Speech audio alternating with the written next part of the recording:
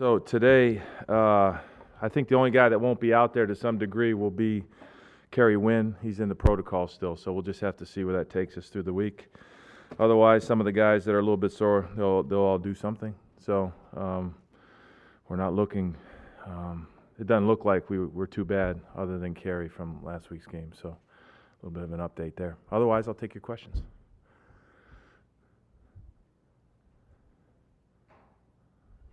Wow, it's unique when you all are speechless. How different have they looked, from the last time you saw them on offense? It looks to me like the running game's kind of dropped off a little bit with them, and they've had to rely more on passing game, especially, with Ertz and whatnot. Do you see the same thing? No, I think it's the same offense. They're a hard offense to defend because they attack you. They attack the width of the field. They have the bubble screen game. They have the flat path runs that attack the perimeter. So they'll do the things to stretch the width of the field, but then they'll attack down the field with Ertz and some of the other concepts that they have. And Wentz does a really good job not only of executing in rhythm, but if he can slide out of the pocket, I call them 60-yard checkdowns. He does a really good job. He remains a passer all the way till when he crosses the line of scrimmage, and so it's super important that we stay in coverage because guys running free downfield, he'll see them all the way to the last moment before he starts to run. And so I think that's really what makes their offense tick.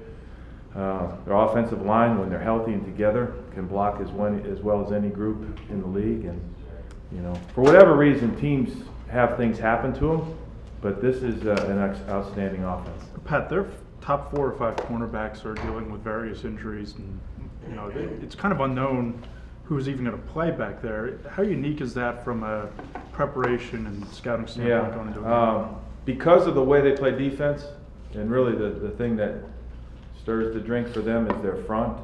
There are times when they can take a little pressure off their corners by the way the front and the safeties play, and so they've been doing a little bit of that. But the players that they have in there are good players, and it's going to be important that we do a good job first off blocking them, and then when we choose to throw the ball outside, being really, really good about what we try to do. I'm sure you've gone back and looked, just besides when you played them earlier this year, at some of the games that when you guys played them. Is there a reason they've had a lot of success of late that you could see any common thread against the Eagles, the Eagles, the Giants? Against the Giants? Yeah. Last time we played them, I know exactly why they beat us. We didn't do anything that you need to do against any type of team to win. We turned the ball over. We gave them big plays. We didn't play well enough to beat any team, and so we got to fix that. That's more about us. And I think going back to we can't turn the ball over. We had a pick 6 early in the game, so we did a lot of things where you go, now I see why we didn't. So that's more about us and less about them. Coach, you're using that as a little bit of a payback when you talk to the team this week. I mean, this is the only game of the year this year. These guys laid it to you pretty good. It's the only game really that you guys were out of this year. Yeah, they got as away far as from beat us. up wise, right? Yeah. They lost 4 in a row, 8 of the last 10 to these guys. Are you using that a little bit when you talk to them? As let's get a little. No, I mean I think I'm just saying it like I see it. That game got away from us. Played a really good team, and we didn't play well, and we got smacked. And so they need to know that, and so that we can worry about doing the things well that we didn't do well in that game, and that's more of the deal. I don't get into the old payback thing. We're going to play this team twice a year, and maybe in the playoffs when we're both in the playoffs. So as we go, so we got to approach each time we play them with the mindset we're going to do. We have to do to win that game. Are you also a different team? I think you got 5 or 6 new starters since the last time. Yeah, no, we're a much different team in a lot of ways. I think we found a way to have 2 good team victories the last 2 weeks. So we're doing some things as a team better. Not near good enough yet, but we are different. There's some new faces in there, certainly. And so yeah, we're different.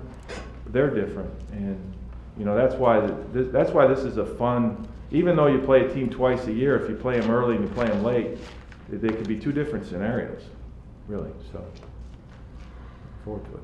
Pat, is there a recurring theme going on with the pass rush and why, it's been kind of slow these last couple weeks? Recurring theme? A theme, something you're seeing over and over that needs to be adjusted or something like that? No, I think that's one of the areas where, we can do a better job of getting pressure. So, let's just start with when you're rushing 4. Those 4 guys gotta beat their blockers. That's the reality of it. I talk often about the offensive line and how it's important that side blocks their guys. So, those guys, we just got to do a better job and keep improving our pass rush technique. And the guys that we choose to put out there, our rush line of choice when they choose to throw the ball. We got to win in a 4-man rush. And then when we choose to pressure, and we bring more than 4. Then those guys that are blitzing need to block the guy that's trying, or beat the guy that's trying to block them, and try to knock the quarterback off his spot. So, that's the challenge. It's universal, and so our rush line of choice when they choose to pass, they got a pass rush. Pat, you talk a lot about progress and being on the right path. Considering the way that you got beat by the Eagles in the first game, will this week tell you a lot about where this team is? I think we're trying to win this game this week against this opponent. I don't know. I'm not using it as a measuring stick. We're doing what we can to win this game. Pat, one of the things that you and Dave talked about in the offseason when you put this team together was changing the culture, changing the culture in the locker room. Do you feel like you've been successful at that? I don't know. I think that's something you do every day.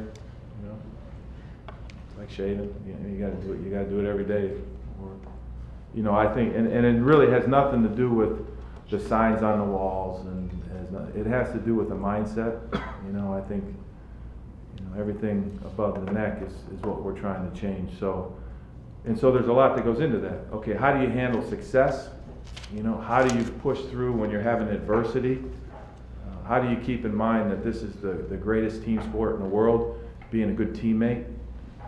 How do you feel like this is a great week? There's a great message within this week because of Thanksgiving. How do you show gratitude for your team? And you show gratitude by playing as hard as you can for that teammate, and for the people that are rooting for you. When you win a game, call that person that checked in with you when we were on a little bit of a losing streak. Thank them for checking in on you. So the gratitude piece of that is part of the cultural piece. And I think because of the week that we're, this Thanksgiving week, I think they can lean on that a little bit. Pat, will you, Thanksgiving Day, you gonna watch the Cowboy Redskins, or do you have a rooting interest? I'm a football fan. Do you have a rooting So when interest? games are on, I watch them. Will you have a rooting interest? No, I'm going to watch the game. I worked with Colt McCoy. I was a young head coach. He was a rookie quarterback. And so we spent a lot of time together. I think we grew up together in a lot of ways.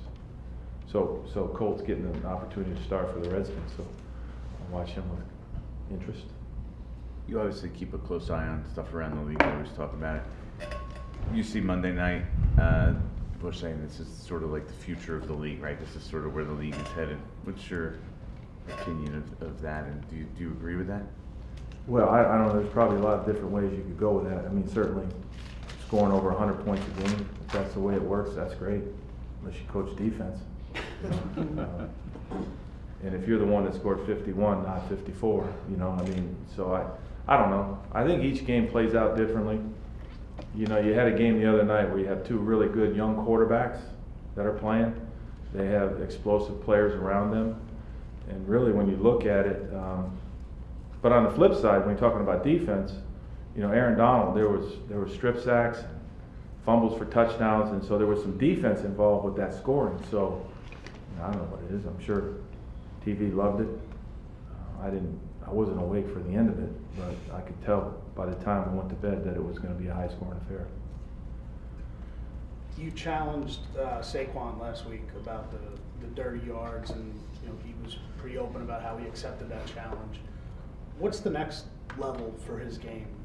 If Sunday that he reached a different level as far as his career, what do you see next for him? Yeah, no, that's a good question. I think each week, the coaches tell him what they did well and things they need to improve on. And, there's always little things that he needs to improve on. He's obviously an outstanding runner. He catches the ball well, does a good job in pass protection. So he just needs to keep working on all those things. And again, it's more of a mindset as a runner, you know. And then where I got to call plays that will relegate that he's going to take some 30, 35, 6-yard runs, you know, where he can stick it up in there. And we got to block well for him. So it's all coordinated. But you like to just kind of build on some of the things you saw.